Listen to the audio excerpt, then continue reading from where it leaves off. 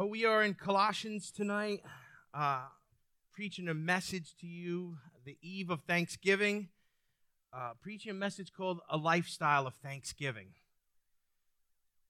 And you sound so excited about it. You sound so thankful to hear the word. But Colossians 3, I'm going to read verses 14 through 16 in just a second. Let's thank God for the word, and we'll jump in. Father, tonight we thank you, Lord God, for this time of the year, Lord, and all that's going on in the natural, the harvest, and the changing of seasons, Lord. And we take a time in our nation to stop and to be thankful, and hopefully we remember what that's all about, Lord, tomorrow. I think we need prayer for our nation, Lord God, that we would remember to be thankful for all the blessings we have, because we are truly blessed. Even the poor in our country are rich by this comparison of the world standard. And so, Father, I pray that the word would come alive to us tonight and stir up thanksgiving in our hearts. I pray that in Jesus' name. And the church said, amen. Colossians 3, starting in 14. Beyond all these things, put on love, which is the perfect bond of unity. Let the peace of Christ rule in your hearts, to which indeed you were called in one body, and be thankful. There it is. All right, you can go home now. Let the word of Christ richly dwell within you, with all wisdom, teaching, admonishing one another with psalms and hymns and spiritual songs, singing with thankfulness in your hearts to God. Now, we did some of that tonight, amen. How many understand worship prepares you for the word? Worship and the word go together like a 1-2 punch, and it prepares us. And so as we've worshiped God tonight, we've prepared our hearts for the word. And the word is telling us here, about love and about unity and about peace. But what I want you to zero in on is that part where it says we're called in one body, and to what? And be thankful. Thanksgiving is a lifestyle. We're going to talk about that tonight. You might say, well, is it scriptural to practice Thanksgiving? Why take a day off and send everybody home and gather families around? Biggest travel day of the year so far. I mean, pray for those people who are traveling, because it's already turning into a nightmare for some. But people are racing to get home, to be with those they love, to be around the Thanksgiving table. And as Christians, we need to look at every celebration and every memorial and every holiday and say, is it rooted in Scripture? Is it something that we should participate in? Is Thanksgiving a scriptural practice? Well, Jesus himself practiced Thanksgiving. And I don't mean there was a turkey at the Last Supper. I mean, Jesus practiced Thanksgiving. And if you look at the scripture here in John 6:10 through 12, it says, Jesus said to the people, have the people sit down. So he's about to do a miracle. He's about to multiply some little scraps of food and feed a multitude. So he says, now there was much grass in that place. So the men sat down in number, and there were 5,000. Verse 11 of John 6. Then Jesus took the loaves, and having given thanks, he distributed to those who were seated, likewise also the fish, as much as they wanted. When they were filled, he said to the disciples, gather up the leftover fragments so that nothing would be lost. Jesus, in doing a miracle, gives thanks for the food that he's about to multiply to feed these thousands of people.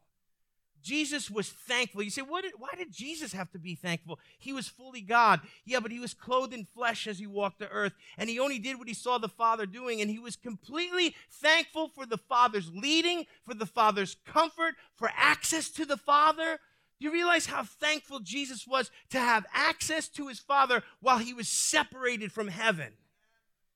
Often he would run away to the wilderness to get alone. What? To be with his Father. And he practiced thanksgiving in everything he did. He gave thanks to his heavenly Father. And in this case, thanks led to a miracle that fed thousands. Jesus also taught his followers to continually practice thanksgiving as a remembrance that he would return. Listen to Luke 12:17 through 20. And when he had taken the cup, here's Jesus again at the Last Supper. Seems like Christians and food are always involved together. And when he had taken the cup, he had given thanks. He said, take this and share it among yourselves. For I say to you, I will not drink of the fruit of the vine from now on until the kingdom of God comes.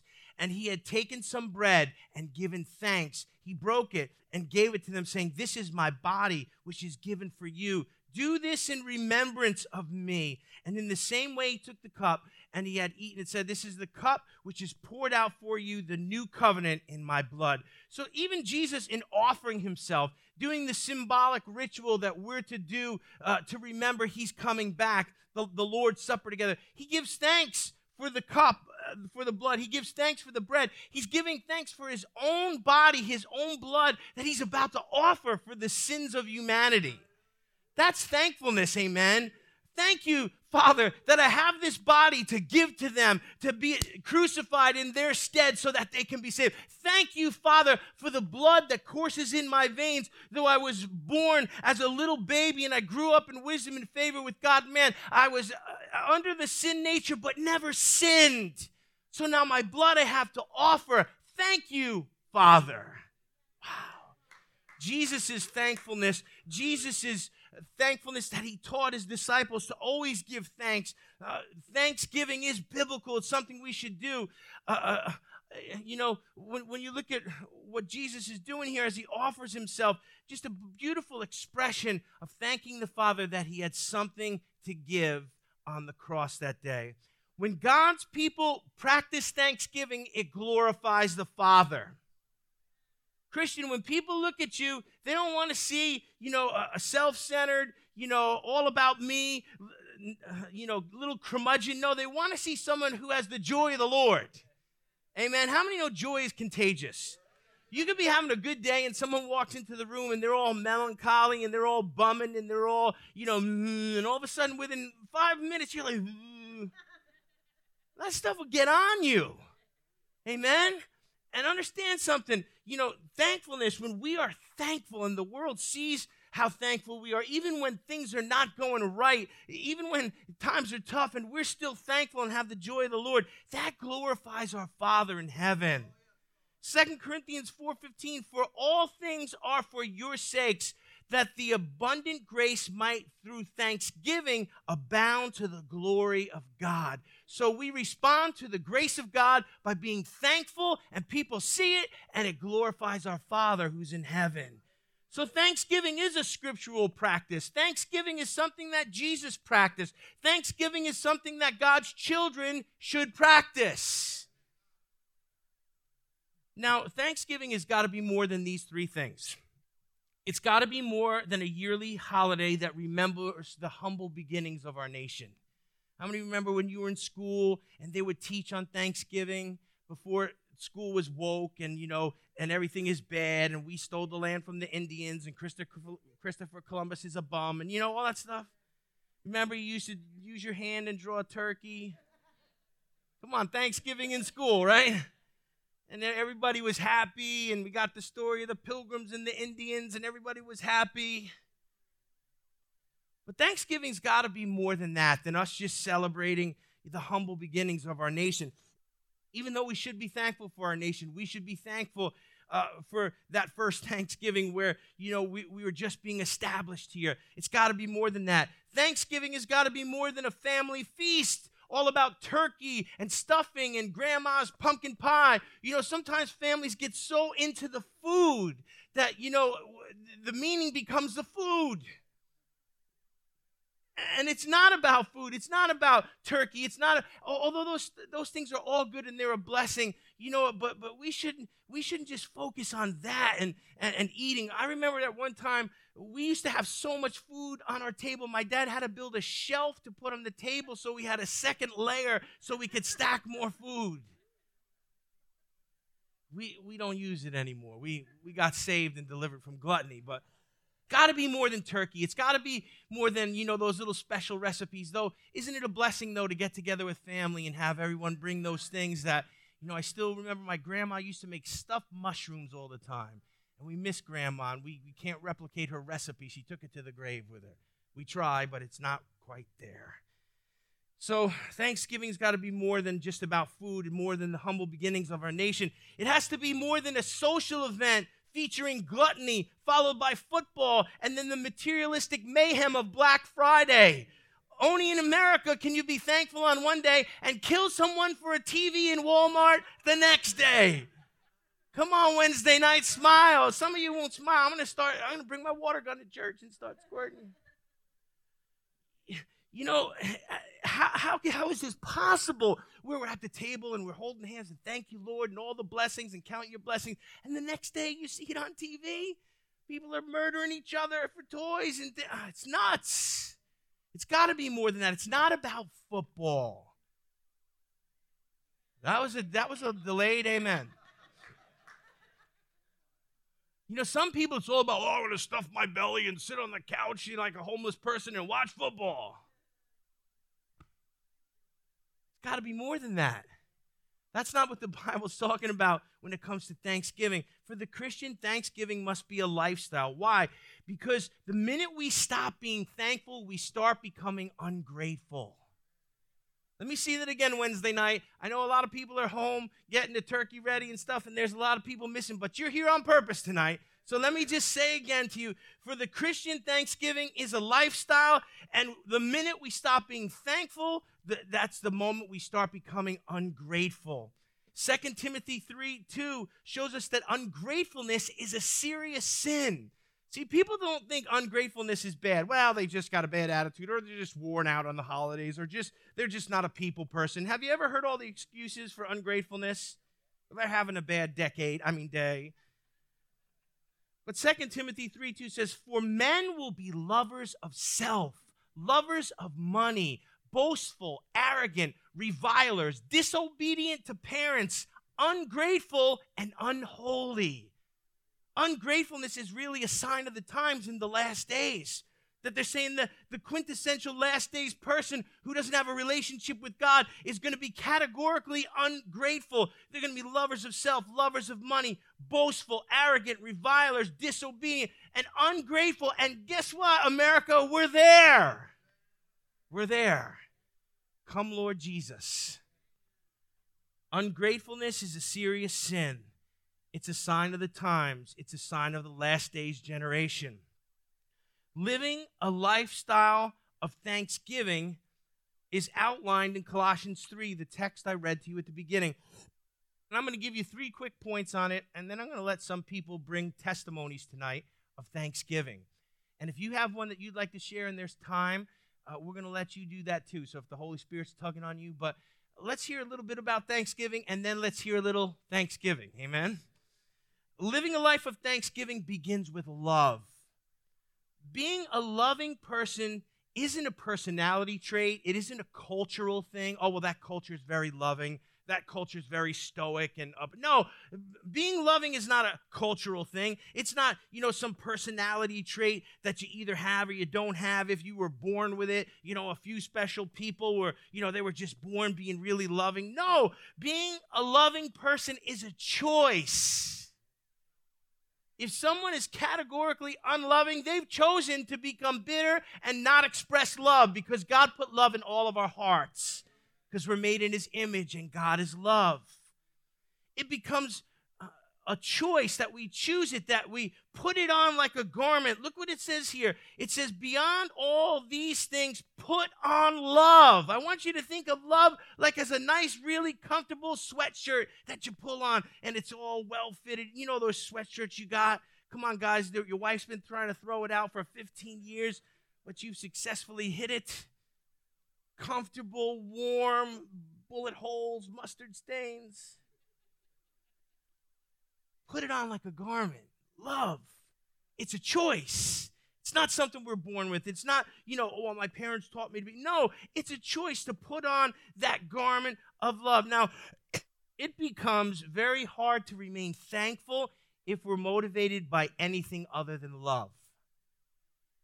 Because if we're motivated by anything other than love, we're not going to be thankful. We're going to become introspective. We're going to become self-centered. We're going to think about what we don't have. We're going to think about what we're not happy about. And all of a sudden, the love's not there. And, we become all kind of shriveled up and just upset with life. Anybody ever been there? Well, love is the only way to go. Why? Because only love is unselfish. Only love is others-centered. Only love is self-sacrificing. You know, the key to being loving in life is to be others-centered. We're probably going to talk about that a little bit tonight. But if we focus just on ourselves, we're not going to be loving because the focus is in the wrong spot. So only love is unselfish. It's others-centered. Only love is focused more on giving than getting. You know, if you know people that just focus on getting, you know, sometimes even at Christmas time, we're going to move out of Thanksgiving into Christmas, Black Friday, they're going to kill each other, they're going to get the gifts to give each other, and, you know, all of a sudden, it's what am I getting? What am I getting? What am I getting? And I know most of us are grown up in here, and it's not about us getting anymore. That's shifted, hasn't it? When you were a kid, it's like, oh, you know, now it's as an adult, it's like, oh, we got to buy everybody everything and we get nothing. So it's got to be about love. And I'll close this point down with 1 Corinthians 13, 4-7. Love is patient. Love is kind. It is not jealous. Love does not brag. It is not arrogant. It does not act unbecomingly. It does not seek its own. It's not easily provoked. It does not take into account wrongs suffered. It does not rejoice in unrighteousness, but rejoices with the truth, bears all things, believes all things, hopes all things. Love endures all things. Love is the key to living a lifestyle of thanksgiving. Now, second key is in the text here. It says, beyond all these things, put on love, which is the perfect bond. Say bond. I want you to think of like a connection, an adhesive, the perfect bond of unity. Let's take a look at there. Living a life of thanksgiving takes a special bond, and that is a bond of unity. Now, unity is something that if you have it at the Thanksgiving table, you're going to have a great day. Have you ever had everyone around the table and everybody's just happy to be there and nobody's got a bone to pick? And you carefully didn't invite that other person this year? Come on now. But when there's unity and everyone's on the same page and everybody's happy to be there, you're going to have a good day around the table. Why? Because that unity creates a special bond where love can flow. Now, this perfect bond of unity that is talked about in Colossians 3 is the byproduct of something that Jesus purchased for us. And let me say something about unity. Unity is not the byproduct of man's ability to compromise. You know what the world calls unity? Well, if I compromise and you compromise and we both compromise and meet in the middle, we can have unity. There's some things as Christians we can't compromise about. So there's some people we can't have unity with. Let me say that again. There's some things as Christians we can't compromise about. So we can't have unity with certain people. So understand that unity is not about compromising, especially compromising our godly standards with ungodly people to produce a fake unity. Unity is a gift that Jesus purchased for us as believers. Come on, did you hear that? Jesus purchased unity for us in the body of Christ where we become one in Him and He's the head and we're all part of the same body on the same page, on the same team. Amen? Unity is what we need at our Thanksgiving table. It's what we need in our church. It's what we need in our marriages. It's what we need in our families. Unity allows the love to flow. Unity allows us to be thankful. Now, I'm not saying if you're with people that agree with you all the time, you can't be happy. I'm saying that, there has to be this bond of unity to have a thankful heart. Why? Because there's no clash where there's unity. And there's peace that leads to love. I wish somebody get what I was saying tonight. How you doing over there, Tim? Am I doing good? Should I keep going? I always check with him.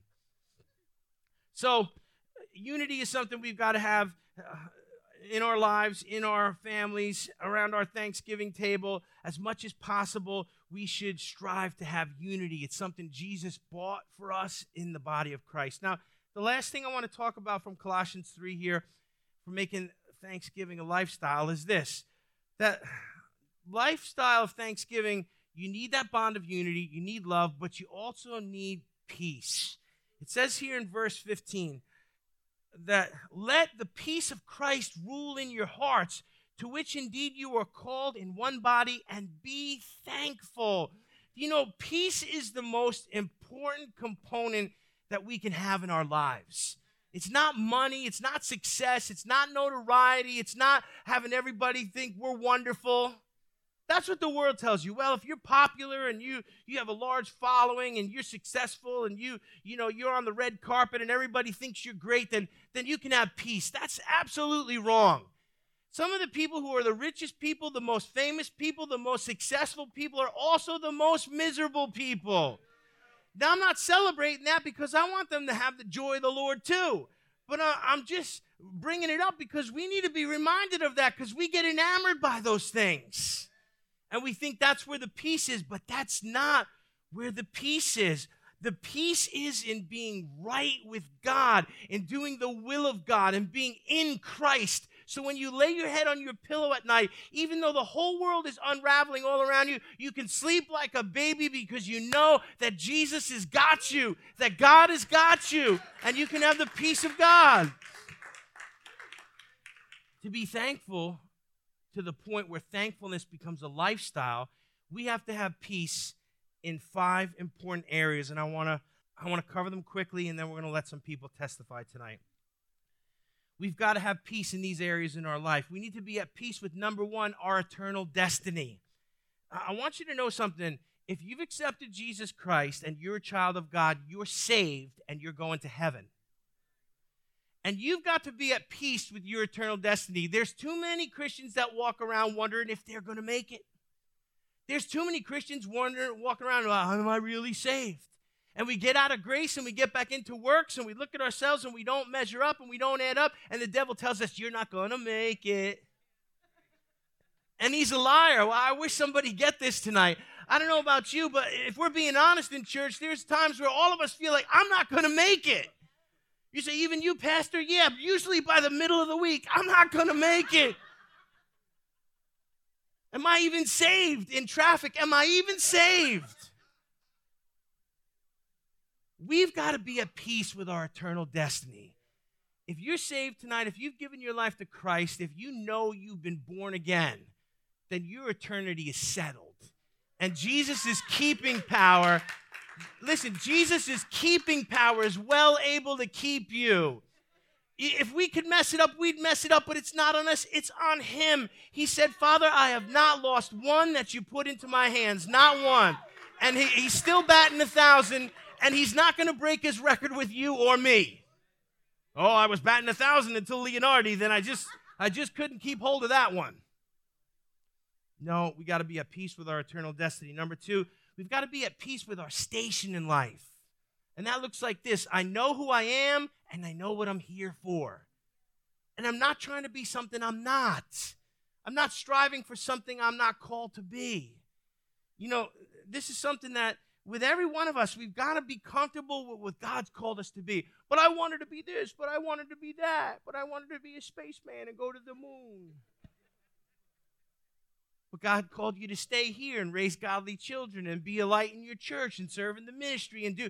Listen, we got to be comfortable with our station in life. Why? Because he's called us and gifted us and equipped us to do a certain thing. And if we do it, no matter how glamorous or unglamorous it looks, if we do it in the end, we win. Number 3, we've got to be at peace with our strengths and our weaknesses. All of us have strengths, say amen. All of us have weaknesses. Say amen. Well, that was an equal amen. So you guys are spiritually mature. That's good. Some people have a real hard time admitting weaknesses, that they're not good at something. Why? Because in the world, if you admit a weakness, you'll attract all those sharks out there that will exploit it and try to rip you apart and try to tear you apart. Listen, in the body of Christ, we can admit where our strengths are and where our weaknesses are and be totally comfortable with it. There's certain things I'm good at, that I'm anointed for, that sometimes I'm so good at it, I shock myself. And there's other things where, man, that is not me. And it's beyond pitiful. God, help me with this. And God is going, it's not your call, not your job, not your gift. Some people can never get past the fact that they have weaknesses, so they try to cover them up in all kinds of ways that are unhealthy. They try to project strength where they don't have any, and they become confusing to other people. Look, if I never showed you that, my notes are flying away. They don't want to stay. If I never showed you that, there's things that I'm not, good at, or that I don't have under control, or that I haven't perfected, then what does that do to everybody who looks to you, for guidance or for growth? It makes them think, well, they can't have any imperfections either. And if they do, they better hide them. Wow. Our transparency allows other people to fall and skin their knees and get back up and try again. So be at peace with your strengths and your weaknesses. Be at peace with your station in life. Be at peace with your eternal destiny. If you're saved, and thank God for it. Number 4, be at peace with the lordship of Jesus Christ. There are some people, it is a constant fight, a constant struggle of war. Why aren't they thankful? Because they're constantly trying to buck the lordship of Jesus Christ and be in control of their own path.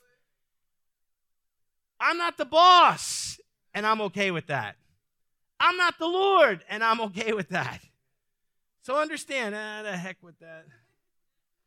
Let it stay there. Number 5, we've got to be at peace, lastly, with laying down our life for the kingdom of God.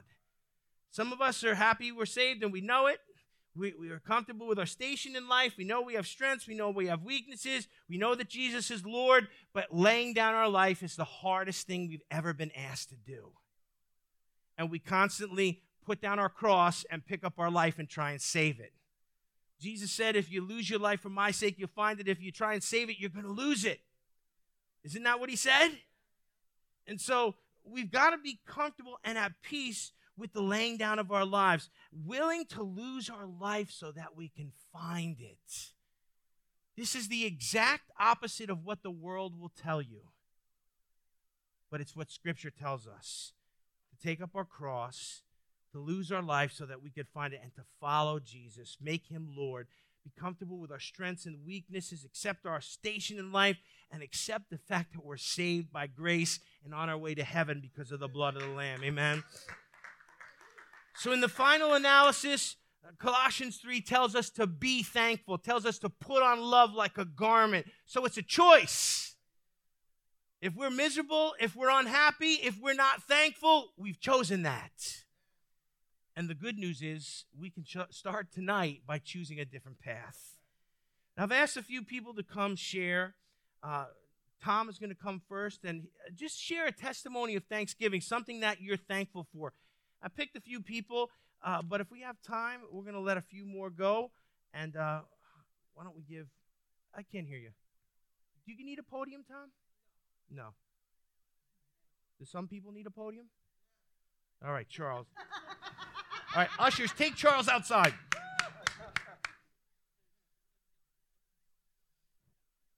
Go ahead, Tom. Yeah. She won't bite, just a little bit. Thank you. It usually heals fast. We always say. Okay.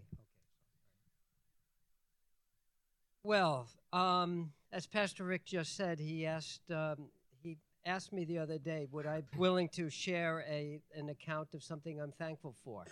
And I said, sure, I can find something like that, and I did. So even just a couple hours ago, we spoke, and he said, are you ready for your sharing of Thanksgiving for tonight? And I said, sure am. I've got this. But you know what? It's nothing like a good worship service to throw a curveball.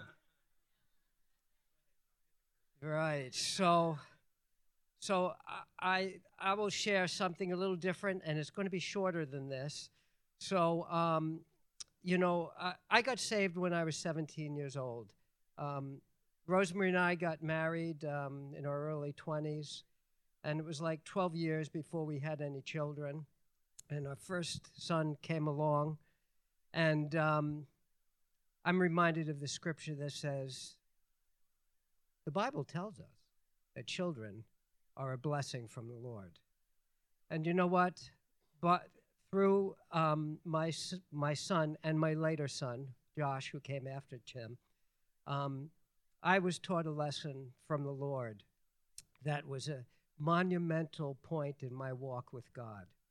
I had been saved for like 20 years, I guess, and that was like 35 years ago, when Tim was just born. And I give you a little background. I grew up without a father. My mom and dad were divorced when I was very young. I hardly had a couple of memories of him. And my wife Rosemary was really not in line to have children because she was a child of the 60s, 70s, you know, and women's lib and all that kind of thing. So she was prepared to just go the career and all that. But the Lord worked on her heart and changed her heart. And she did get pregnant, and we built our dream house in Putnam Valley. You would like this. We were up against 63 acres of DEC land, which was next to 200 acres of undeveloped land, and which was behind that was Fawnstock Park. So that was my dream. And after we moved in, we built the house, we moved in, and my son Timothy was born about 3 months after that. And I can remember sitting, my job after work was to spend some time. And I would just take him in the room before I put him to bed, not the bed, but the crib. And I held him in my arms. And I just held him, and he was so tiny. And I was like flooded with this love. And I just loved him so much. And the thought came to me, what that was the love of the Father. And the thought that came to me was, as I sat there and I held him, we had this rocking chair. And as I held him and I just was like pouring out, you know, in my soul, my love for him, I got a word that kind of said, I kind of lifted my hand up to the Lord, you know.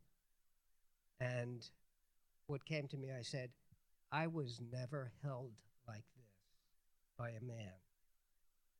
And I never received the love of the Father. But through my son, I came to know the love of the Father. And I lifted my hands up and I said, if I can love this boy this much, how much more does my Heavenly Father love me? And 20 years, or was that 20 years? 20 years in the Lord, I never knew Father God as Father. I knew Jesus, we walked together, but I never knew that comforting love of the Father. He was always the man, you know, the powerful one on the throne in heaven. But God was bringing me through a healing, and the first thing he wanted to heal me with was the father wound. And what he wanted to do was to let me know how much he loved me. And then, you know, that started a quest actually in my heart that I wanted to know my Father. So I looked him up and I found him. And Tim was still a young guy. This is probably about a year later. And we made arrangements to meet in Southampton on Long Island. And we went there to meet. And we're at a restaurant, but I'm standing outside and I see him coming. And I know it's him, although I didn't know him. But he was dressed he had a wool Irish shepherd's cap, a woolen sweater, broad corduroy pants. He was a very handsome man, really striking. And I looked down at myself. I've got a woolen shepherd's cap on. I've got a woolen sweater on and wide, broad corduroy pants. And it was amazing. And that was just something that the Lord did to heal me and I think give me a testimony to share with other people. And needless to say, after all that, I am very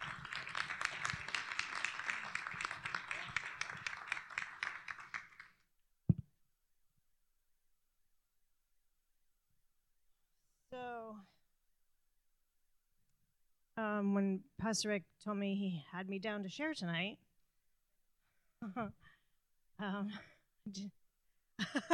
that's how it goes down in the Leonardo house. You're sharing tomorrow night.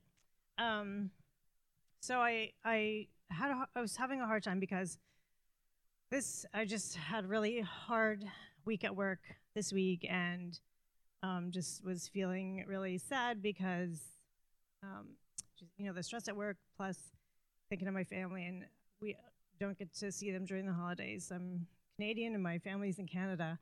My brother's in Australia, so I never get to spend the holidays with them. So just was having a hard time. I just wanted to tell him I can't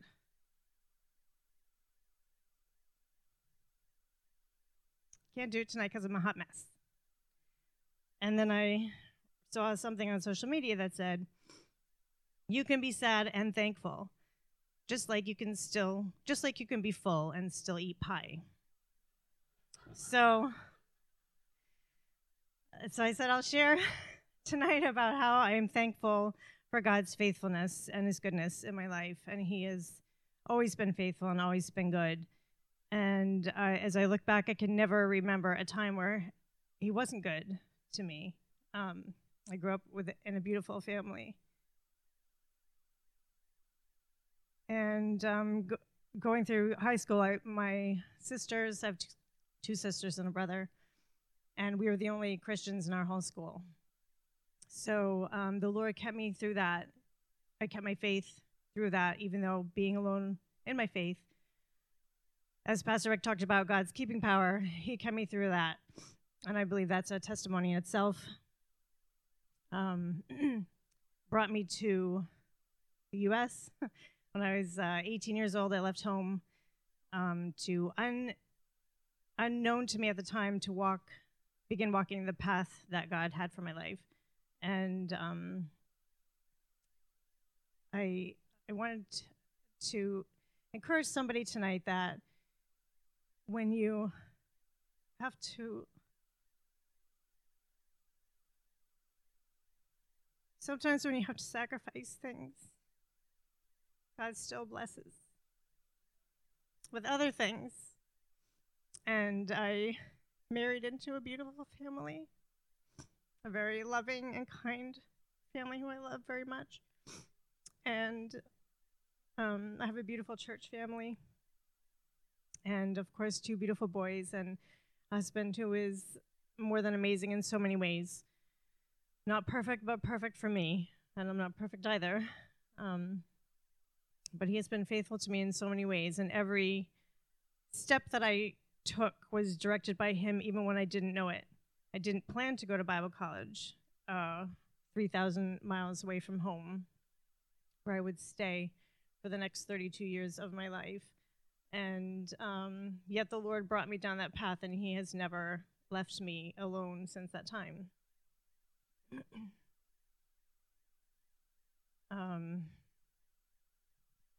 So when you follow God's path, his goodness will follow you. And I love the song that we sing because I feel like it's true in my life, that all my life you have been faithful. All my life you have been so, so good. With every breath that I'm able, I will sing of the goodness of God.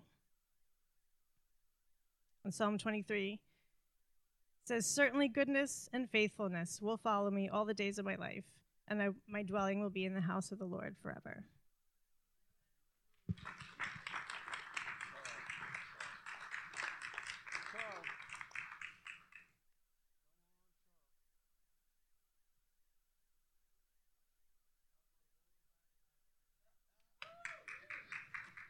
Thank you, Jesus. Hallelujah. Thank you, Jesus. Thank you, Sister Kim, for that testimony. Thank you, love. First of all, I want to, as many of you know, my son passed away. Hallelujah. Recently, and I want to thank you for the love that you showed and the replies on social media, the love that you poured out to me at that time. I think Pastor Rick and Pastor and Brother Miller, Brother Velati and Tom were coming out to the funeral, and it was very supportive, and I was very grateful. Hallelujah. Thank you, Jesus. Glory to God. I don't know if you heard my story. I don't know if you've heard my story, but The bottom line is this. I had no intention of staying here. I came here. I walked in. You know, I was looking for a church. I had moved to Paulding from the Bronx, and I'm looking for a church. And I walked in here, and I saw all of you, and I said, there's no way. There's no way I can stay here. And then I think it was Hillsong's Hosanna. And I said, wow, what in the world is that they're singing? Hallelujah. So it was, I kept coming. My wife liked the song, and we came back. But I had no intention of staying here. None. So one day, I was here worshiping. And I was trying to worship. You know, I was saying, well, this thing, let me just get into it and try and see what I can do. Because I had explored Poughkeepsie. I didn't like what I saw there. And so I started singing. And and then I got into it. And the next thing I know, I said, oh, yes, Lord. And the devil told me, these white people are going to kick you out of here if you don't be quiet. Hallelujah. Hallelujah. That's just what came. That's the way it came, people. I'm sorry, but that's the way it came. You know, when you grow up in an all-black church forever, you don't see things the same way. When you come out of it, you're looking for, because I went to Poughkeepsie looking for an all-black church. Hallelujah. That's what I did. And let me tell you, I've just been blessed. So after saying, oh, yes, Lord, I got up, the service was about to end. Sister Donna came over to me, and she said, boy, I love the way you worship. The rest is history, people. What she did was showed me love. That's what she did. She showed me love. Then others start to show me love. You understand? Too numerous to name. But others, as I came in, they started to show love for me. Love to me. You know, welcome me. And I started to become comfortable with the worship. I still had reservations. But as I started to get into it, you know, I realized, listen, these songs are worship songs. There's no such thing as a song that's, oh, it's a black hymn. It's a, you know, a white hymn, or whatever the case may be. And so I started to get into it. And people, I often wish that my family in the Bronx could experience, you know, worship. Just worship. Hallelujah. Thank you, Jesus. You know, worship is worship. Hallelujah. Worship comes from here. It's gratitude. It's love. And Sister Donna, showing me that love, opened up a flood of joy. Of joy, people. You know, then Pastor Rick was preaching. Pastor Rick said, we need some help. I need some help, he said. But he wasn't specific. So I was working a 3-day week, 12 hours a day. I had 3 days off. I wouldn't have never moved up here. Matter of fact, if I wasn't, it's too far. I was working on Wall Street. But I was a 3-day week, and I liked the house, so I moved and everything, and I came. So I started to, I heard him preach about he needed help. Oh, wait. So I'm thinking that he needs help for his sermon or something. Now, I was going to, yeah, I could help him, you know, help him write something. So I came to his father, and I said, I'm here. So what can I do? So he said, okay. He escorted me to the bathroom. He says, the bathrooms need cleaning. I said, what? The bathrooms need cleaning. Oh, my God. All right. Make a long story short. Let me tell you something. I started cleaning that bathroom. I would come in on my days off. I was off 4 days a week. I'm working a 3-day week, like I said, 12 hours a day in IT. And so I started mopping and singing and doing, I humbled myself. Hallelujah. Thank you, Jesus. And I started singing and mopping, and the next thing I know, I had this joy. Hallelujah. This joy, this unspeakable joy. Hallelujah. So I kept that up. And I was supposed to just do the bathroom. Next thing I know, I was doing the whole corridors. I was, we had brother why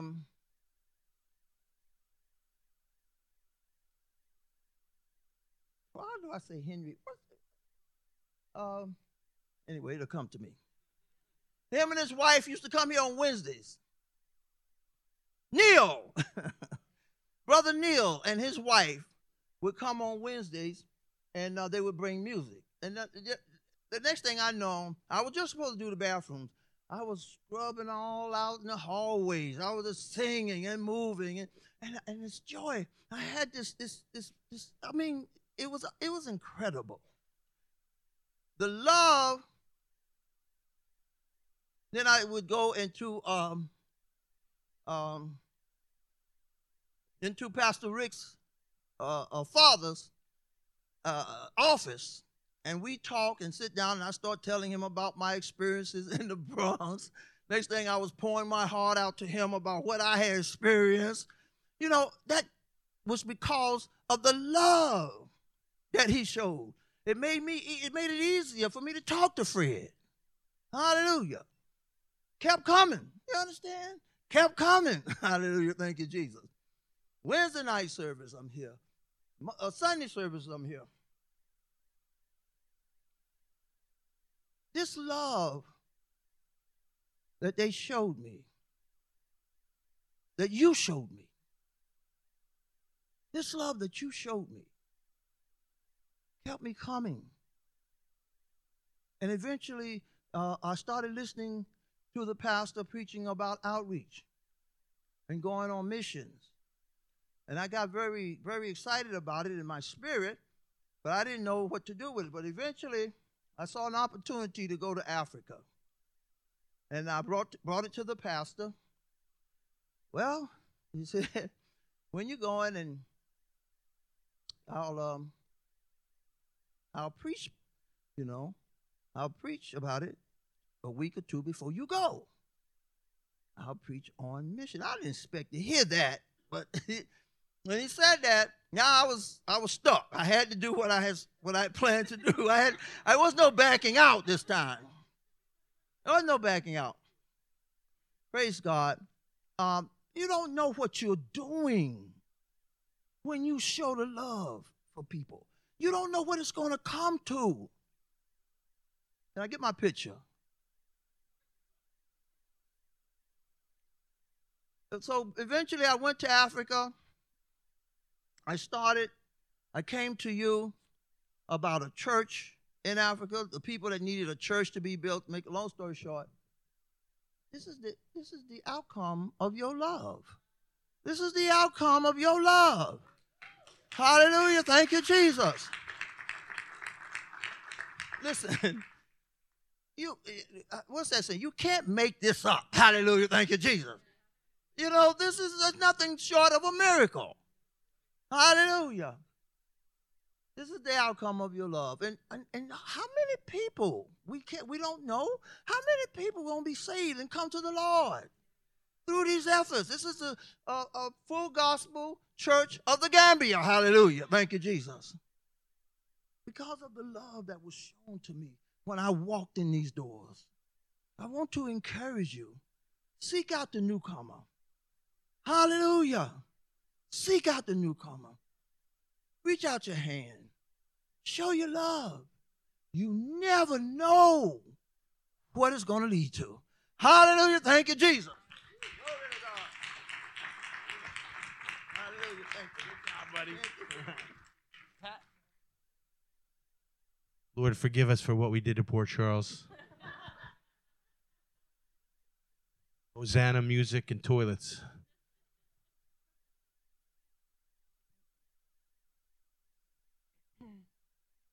Good evening, everybody, and happy Thanksgiving.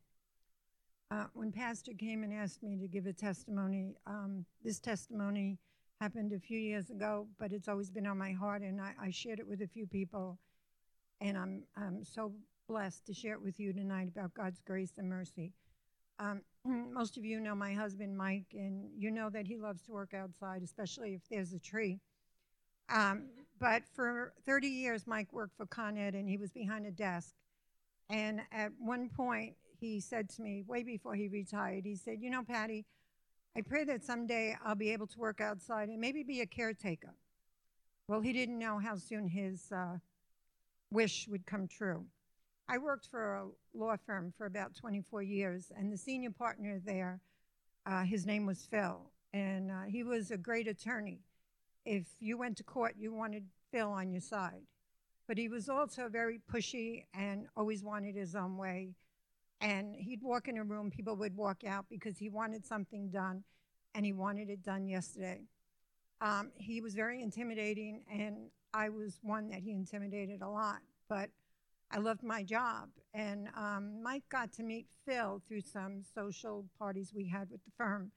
And Phil found out that Mike liked to paint on the side. So we asked Mike to come paint his kitchen. And during the time he was painting, he came in and he said to Mike, I just fired my caretaker and I want you to start working for me. And Mike said, well, wait a minute, I've got a full-time job. He said, it doesn't matter. Show up on Saturday, and when you retire, you can get more hours. So Phil never asked, he always told.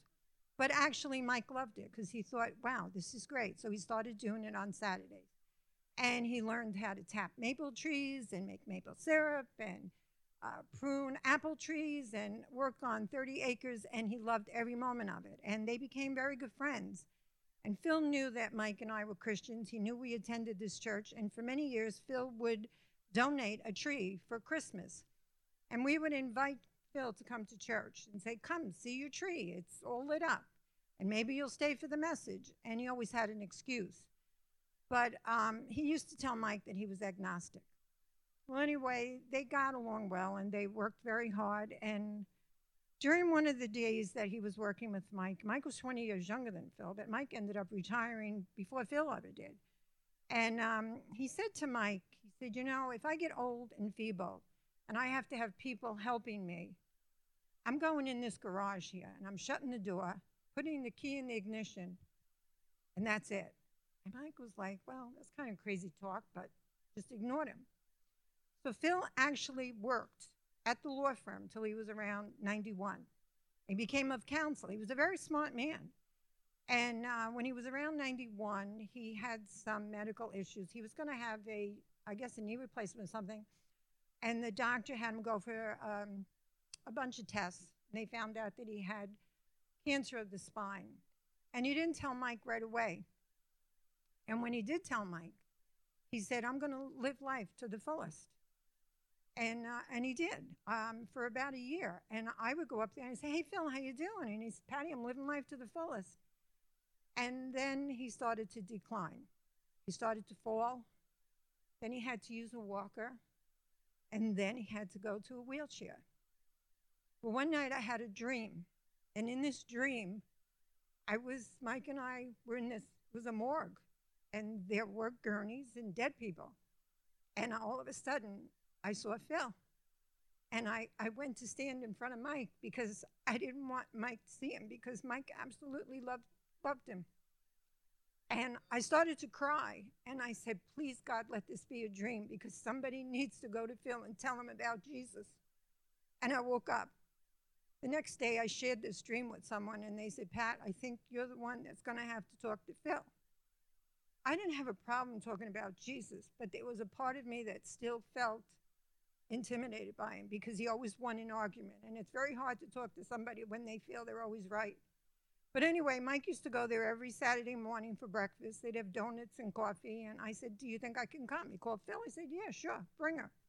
So I get there, and there's a whole bunch of people in his house. He had company from Pennsylvania. His daughter was there, and I'm talking to God in my mind and saying, okay, you better get rid of these people because if I'm going to talk, I can't have them all around me. And little by little, they started leaving.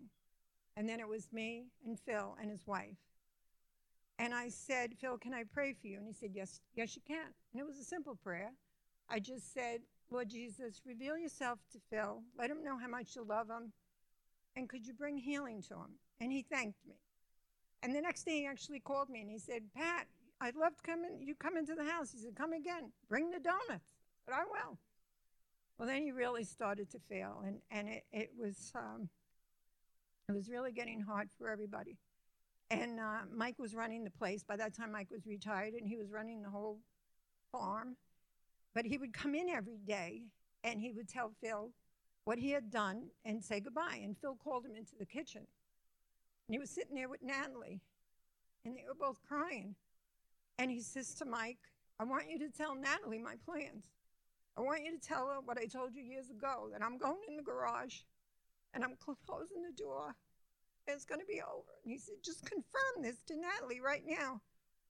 And Mike was frozen. He didn't know what to say, and he just said, I confirm what you say, Phil. And Mike left. And he came home, and he told me. I said, my gosh, Mike, we got to go. We got to go. We got to go over there now. We got to go. We got to. And I said, call his daughter and see if we can. So he called Sally. She said, no, you can't come over tonight. She said, his lawyer and his doctor are coming. I said, oh, my gosh, maybe it's assisted suicide. I mean, I worked for attorneys. Anything could happen. He says, Patty, she said, no, that's it. We can't go. So the next morning, he called Sally again. And she said, okay, you can come out for just 5 minutes. So on our way there, I called Sister Nancy, and I asked her to pray. Just pray. We're going there. I don't know what I'm going to say. So we got there, and Phil has a 1,000-foot driveway, and he's got a circular driveway in front of his house, and beautiful plants and flowers, and he and Natalie is sitting there in their wheelchairs. And I learned to love Phil. I saw a side of Phil that I never saw before. I saw a man who was so proud, and now he's so humbled. And I saw how much he loved and he respected my husband so much. And they were best friends. But I knew I had to talk to Phil on his level. So I went over and I said, Phil, if there was something, a matter of life or death, that I needed to know, would you tell me? He said, absolutely. I said, well, there's something I need to tell you, and it's a matter of life or death. I said, God is real, heaven is real, and Jesus is at the door, and he's knocking, and all you have to do is say yes. He says, Patty, I believe there's a God, but I really want to have some quiet time with my family. I said, okay, Phil, that's fine. I respect that. We said goodbye, and we came home. I didn't call anybody and talk to anybody. But then Mike and I were talking, and I said, Mike, I know Phil has really beautiful blue eyes. Did you notice his eyes? What are you talking about? I said, Mike, they were so bright. They were glowing. Didn't you notice his bright eyes? I said, no. And then he went inside.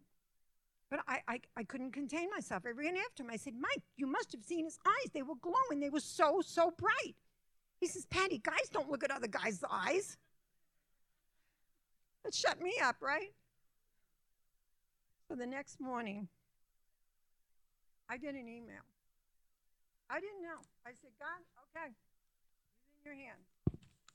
The next morning, I get this email from Sister Nancy, and it says, hi, sweet lady.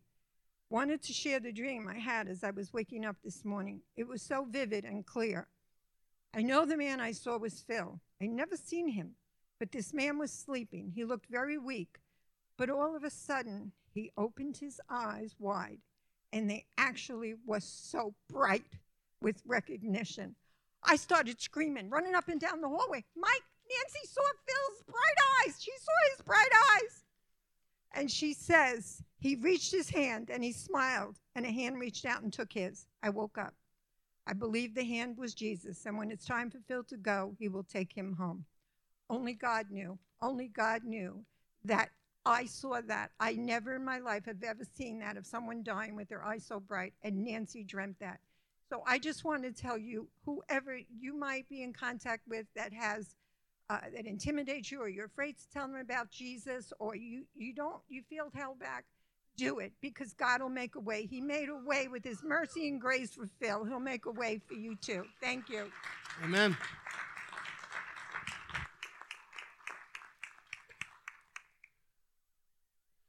Oh, we're just about out of time. Why don't we bow our heads tonight? Father, I just thank you tonight, Lord, that we have so much to be thankful for, Lord, and that each of us could share answers to prayer and breakthroughs in our own lives and times where you protected us and kept us from harm. Father, help us, Lord God, to be a thankful people, to share testimonies like this with one another and to step out in faith, Lord God. I thank you for all the principles that we learned from these testimonies tonight. Tom just getting the Father's love and having that connection, answers to prayer, Lord God. Charles being willing to humble himself and you using him for missions. And Lord, there's just so many things that we have to be thankful for. And I pray, Lord God, that we would live a lifestyle of thanksgiving, that we wouldn't just be thankful for food and football and sales in the stores, Lord God, but we'd rise so much above that and be thankful for what you've done for us in Jesus Christ. I pray for my brothers and sisters tonight. In Jesus' name, amen.